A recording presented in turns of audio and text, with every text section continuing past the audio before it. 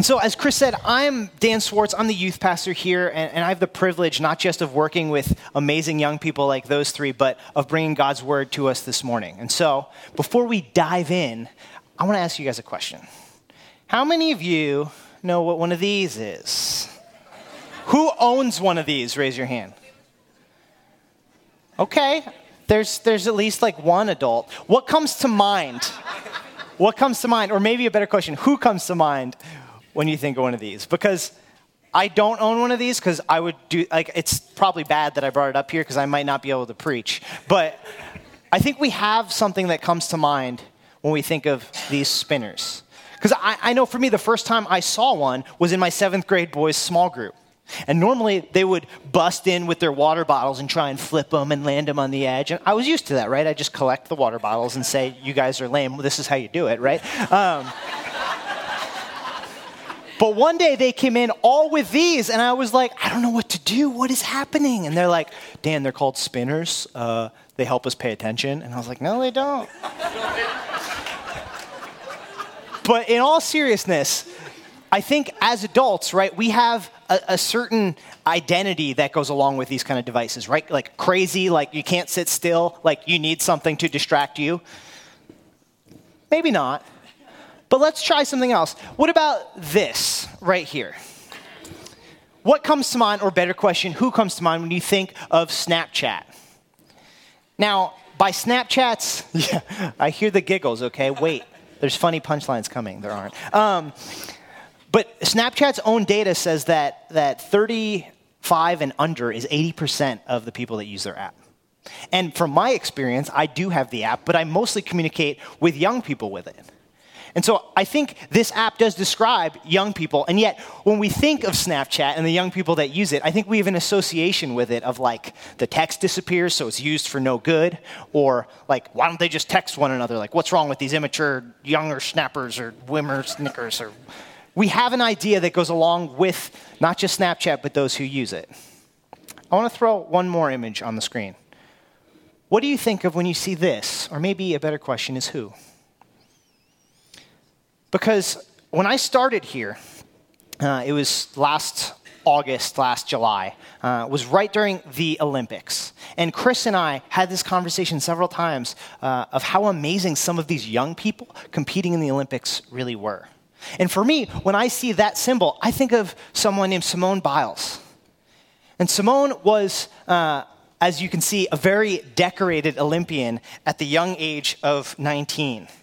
And if you Google her, you'll find out that having won a combined total of 19 Olympic and World Championship medals, she is the most decorated American gymnast, having taken over the title from Shannon Miller, who held it since '96. And with her win in Rio, she became the 6th woman to have won an individual all-around title at both the World Championships and the Olympic Games.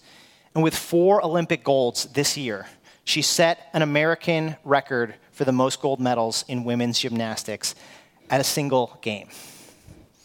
And I think maybe you watched her compete and you were amazed, and it's easy to picture her as this. And yet, she's 19. And this is also Simone Biles. That is her and Zac Efron. And she let slip that she had a little celebrity crush on Zac Efron. And so they surprised her with his presence on national TV, and he actually gives her a kiss on the cheek. And before he comes out, she goes, don't bring him out yet, I'm going to faint. Right? And he gives her a kiss, and she's, ah! Because she's still a teenager. And yet, she's an Olympian. And I don't know about you, but I find it hard sometimes to hold both of those perspectives at the same time.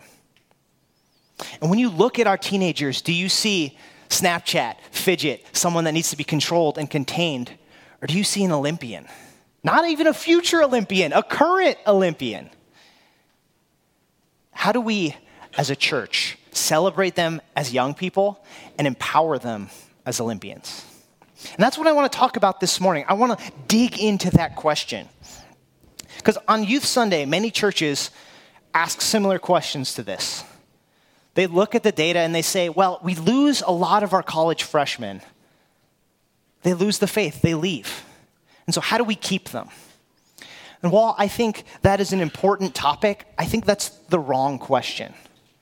Because that question comes out of a fear of losing.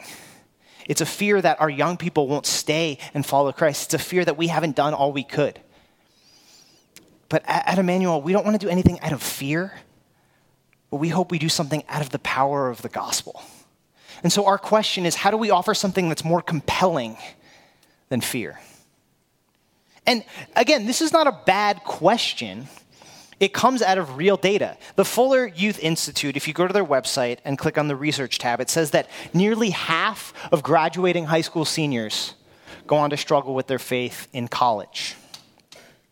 And Lifeway Research and Ministry Development did a similar study in 2007, and the findings really haven't changed in the last 10 years. They said that 70% will leave the faith in college, and only 35% will eventually return. 7 in 10 Protestants ages 18 to 30 who went to church regularly in high school said they quit attending by the age of 23. And 34% of those said they had not returned even sporadically by age 30. And the research goes on to say that that means about 1 in 4 Protestant young people have left the church. And the most frequent reasons for this are, I just didn't have time. I needed a break. The path toward college and the workforce pushed them out. I just didn't have time with all of my responsibilities. And my question is, how do we give them a vision that is more compelling than those responsibilities, that is part of those responsibilities? And to exemplify this, Chris has been referencing an author named Brennan Manning over our last series, who wrote a book called The Ragamuffin Gospel. He also wrote this book called The Importance of Being Foolish: How to Think Like Jesus. And this is a book that we'll be giving to our graduating seniors once it comes in off of Amazon. And we do that because we want them to leave and consider, how do I think like Jesus now outside of the church? And he has a quote in here that really applies to what we're talking about today. He says this: Jesus Christ lived and died and rose in order to form the holy people of God, a community of Christians who would live under the sway of the Spirit, men and women who would be human torches aglow with the fire of love for Christ, prophets and lovers ignited with the flaming spirit of the living God. And that's the kind of community that we want here at Emmanuel. We want to give young people a vision of the gospel and of the church that is so compelling that we're not afraid to send them out, but we know that they're not going to be changed by the world. They're going to be world changers. We don't want to be afraid to send our young people, but empowered to say, go and do. So if you're a note taker, I invite you to pull out your notes. You'll see on there that we have 3 fill-in-the-blank sections and also a big blank space at the bottom, and that's intentional because I don't think that I've identified everything God wants to say to you in those 3 notes. And so I encourage you to take notes in that bottom section as well. But the first note is this: it's that followers of Jesus are not to be changed by the world, but are to be world changers. And that means you, and that means our young people. Not changed by the world, but world changers. And so the question that begs is, how do we do it? Clearly the church hasn't mastered this, or we wouldn't be losing so many young people. That question wouldn't come up. And when I come to questions like this, questions that are big, I turn to Jesus. So we're going to do the same thing. If you have your Bible and you'd like to follow along, turn to Matthew chapter 10. And if you don't have a Bible this morning, I encourage you, we have Bibles by both our exits. Grab one and take it home. It's our gift to you this morning. But before we get there, I want to ask one more question. I have to ask you to, picture who you think of when you think of spinners and Snapchat and the Olympics. What about when you think of Jesus' disciples? What do you picture? It's probably something like this, right? These are images from a popular movie about Jesus called The Passion of the Christ. How old do you think those guys look? You can yell it out. This is class time. 30, 40, 100. I heard that. But I think this exemplifies a problem with sometimes how we read the Bible, that we look at movies that may or may not be based on the text, and we make assumptions that those things are true. We actually don't have descriptors of how old the apostles are or were. But we have some hints. Let me put it to you this way. Jesus calls James and John, the sons of Zebedee, as two of his first disciples. And when he calls them, they're fishing in a boat with their father. And in the Jewish educational system, they would do public school, or whatever you want to call it, until about age 12. And at age 12, if they were exceptional, they would try and get a rabbi to accept them as disciples. And if they were average, they would go home and they would learn the trade of their father. And so, thinking of James and John working with their dad, they're probably not old enough yet to have taken that trade and gone off on their own, but they're still working with pops. And Jesus actually calls these two, in Mark 3:17, the sons of thunder. Does that bring in mind like 30, 40-year-old, or does that bring to mind 7th grade boy? I don't know about you, but I have an idea of what that looks like. And so, realistically, these guys might have been a little bit older than 12, 13, 14 years old. But maybe you're not convinced. Maybe that's not enough data for you. Take this, for example. In Exodus chapter 30, verses 14 and 15, Jewish law states that every male over 20 is supposed to pay a tax when they go to the temple. And the only person we see paying that tax among the disciples is Peter. He actually talks to Jesus about it, and Jesus is like, hey, go fishing and grab the coin and pay for me and you. We don't hear anything about the rest of the disciples. Is that because the authors neglected to put it in there? Or is it because they're under 20? And if you're still not convinced that maybe our depiction of the apostles is a little older than it should be, consider John.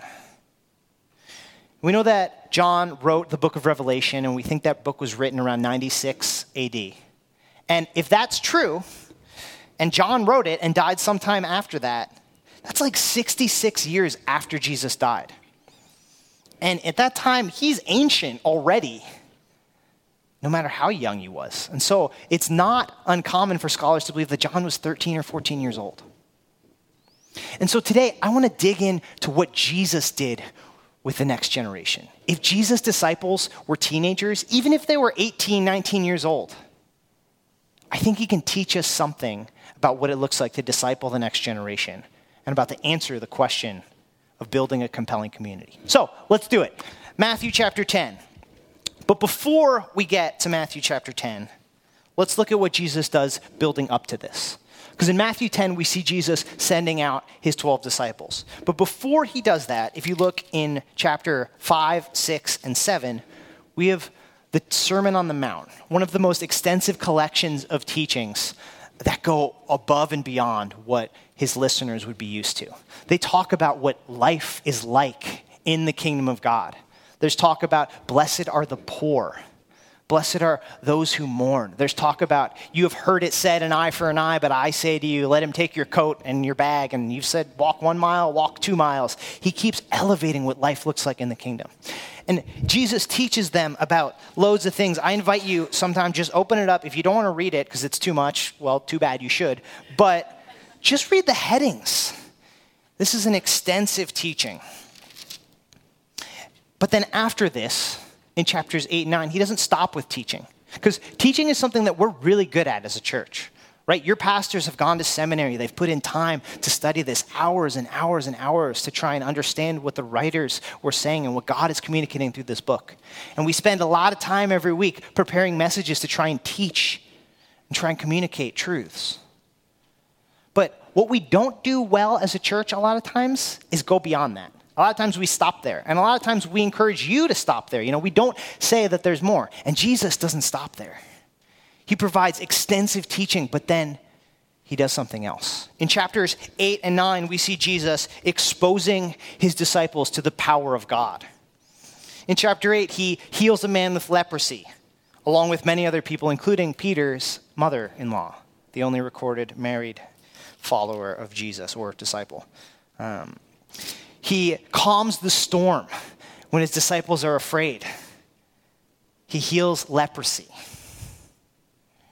And even casts out demons.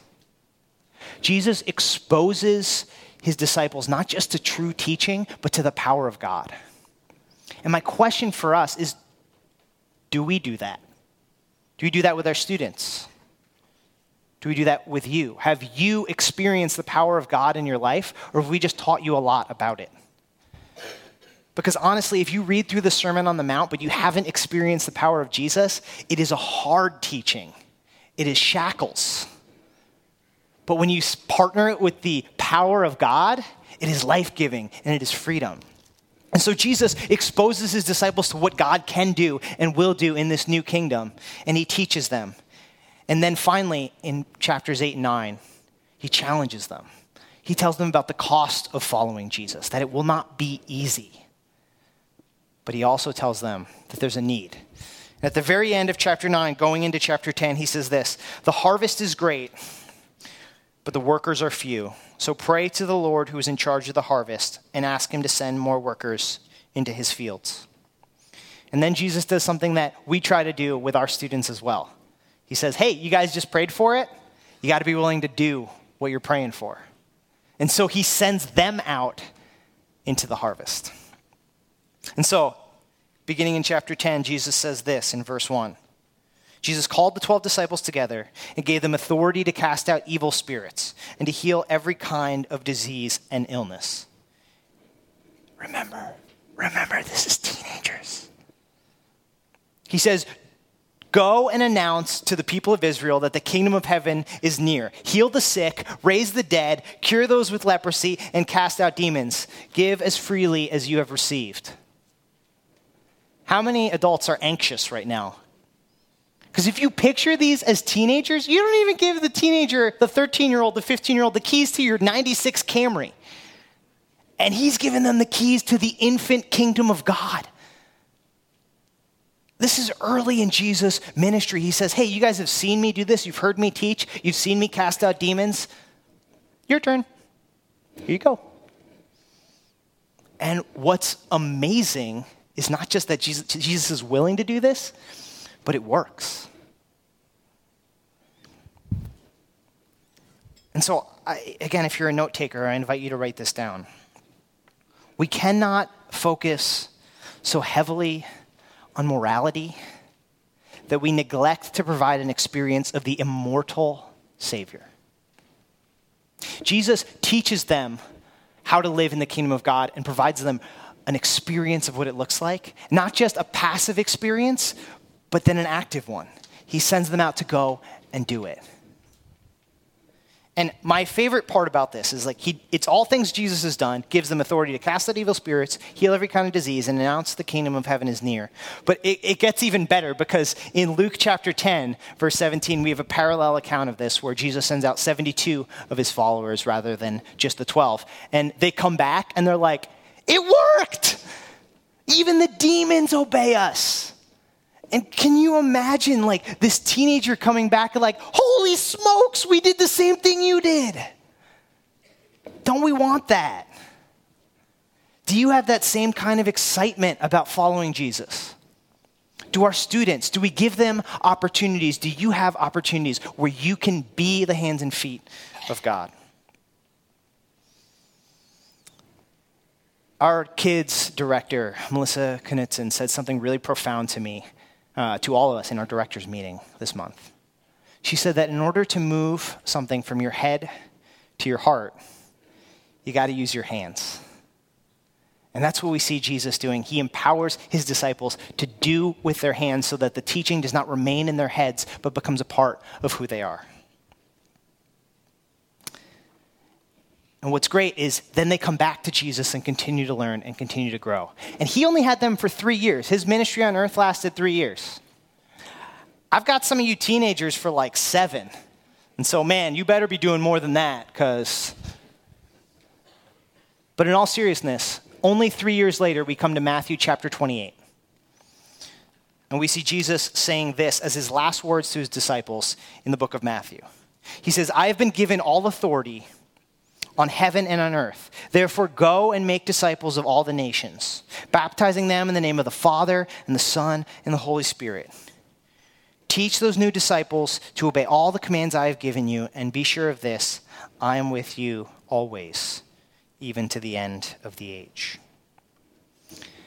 And so after just 3 years, where he has sent them out, and they've come back to him, and they've continued to see him, learn, and grow through him. They really don't fully get it until this moment, right? They haven't seen him raised from the dead until recently. And so they've just got the whole thing, but they've still been practicing it. They've still been doing it.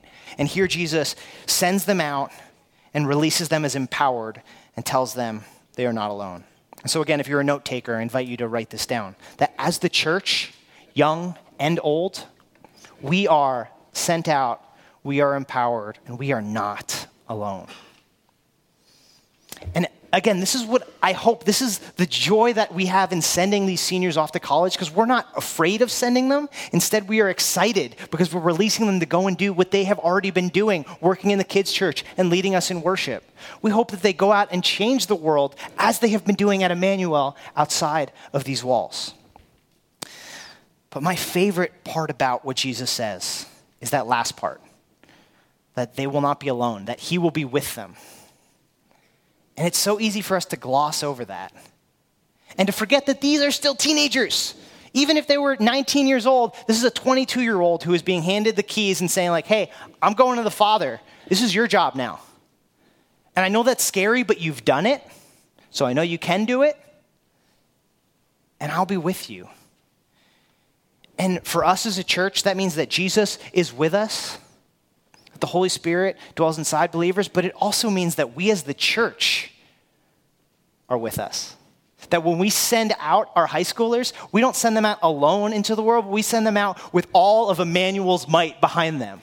It's why when we do give our seniors this book, I write a little note about 2/3 of the way through that says, hey, how you doing? What do you think of the book so far? Give me a call. It's because we want them to come back to us. Whatever they're going, whether they're in Point Loma, California, or right down the street, we want them to know that we are their church, that they are the church, and that they're not alone. Every time I talk about this, I get so fired up and I get so many chills, and I'm like, let's just do this all day. But we have a time constraint. And so let's fast forward to the book of Acts, chapter 2. Because today is Pentecost Sunday. Today is the day that we celebrate what happened in Acts chapter 2. And spoilers, what happened was this small group of potentially teenagers gathered with other disciples to pray in an upstairs room, and the Holy Spirit descended, and God used them to save 3,000 souls in one day. Don't we want to be that kind of church? Don't we want to inspire our teenagers to do likewise? And don't we want to be inspired ourselves as adults to see that happen? I firmly believe that if we follow the pattern of Jesus, that this is what he can do. And so as we move toward closing, Brennan Manning has another quote, which I think hits the nail on the head for how we do this as a church. He says that there is nobody in the Christian community who is not called to continual conversion. There is no one who does not have before him still the labor of building up the image of Christ Jesus in his life by the steady practice day by day of the Christian virtues. We need to be preaching the gospel to ourselves daily, and we need to do it together, and we need to expect the power of Jesus in our lives. And that's why, as Chris said, we send our students out to use their hands on Mission Mexico coming up in just over a month, in Go Serve coming up at the end of June where we do this together as a family, on Sunday afternoons where we gather and do spiritual disciplines as high schoolers, at the color powder games where teenagers are throwing powder together. We treat one another in a certain way because we are the hands of Jesus. And it's that why you kids learn in kids' church to make the wise choice and that Jesus loves you, but also to reset the room and respect your surroundings because you are the church now. And we want the community center to be like, man, they treat our church or our building with such respect. We love having them here. There's something different. And we know that that's the gospel. And so our invitation as a church is to experience God with us. It's an invitation to be the people of God for the kingdom of God as the people of God. And so in light of that invitation, I want to share with you what one youth pastor asked his students. He asked his seniors and his young adults, he said, if you could have one thing from the church, if you could change something, what would it be? And these were their responses. They said, we want authenticity, not just putting a good side forward. honesty and vulnerability about what really goes on in your life. We want mutuality, not just top-down governance, but mentors who respect us in return, allowing us to add value to their lives too. We want inspiration rather than control. Give us encouragement and room to dream our dreams outside of the boxes that you might be used to. We want valid as opposed to trivial involvement in the body of the church. Don't just give us the youth stuff. And that's why you were surrounded by students this morning. We hope that is not just something that happens on Youth Sunday, but every week. And it isn't. But this is my favorite one. Stop praying for us and start praying with us. If we want to treat our students like they are the church of today and not just the church of tomorrow, we need to bring them in. We want courage instead of fearing to evaluate traditional structures. Let's ask why we do what we do. Let's be learners and not protectors. Walk with us instead of towing the party line through the truth of Scripture. Invite us to struggle with what is not clear. Our students have something to bring that we adults don't, in their energy, in their excitement, but we are all empowered to be spiritual Olympians. And so I close with this, our invitation. Experience God with us. Young and old, whatever your age, we are in this together. We can offer you the invitation, but you have to choose to come. Let's pray. God, you teach us difficult things. You offer hard truth, and yet you give us something that is so good in the gospel. God, I pray that we would experience the power of God in our lives, not just through what you have taught us, but what you do through us. Lord, be with us in this place. In your name, amen.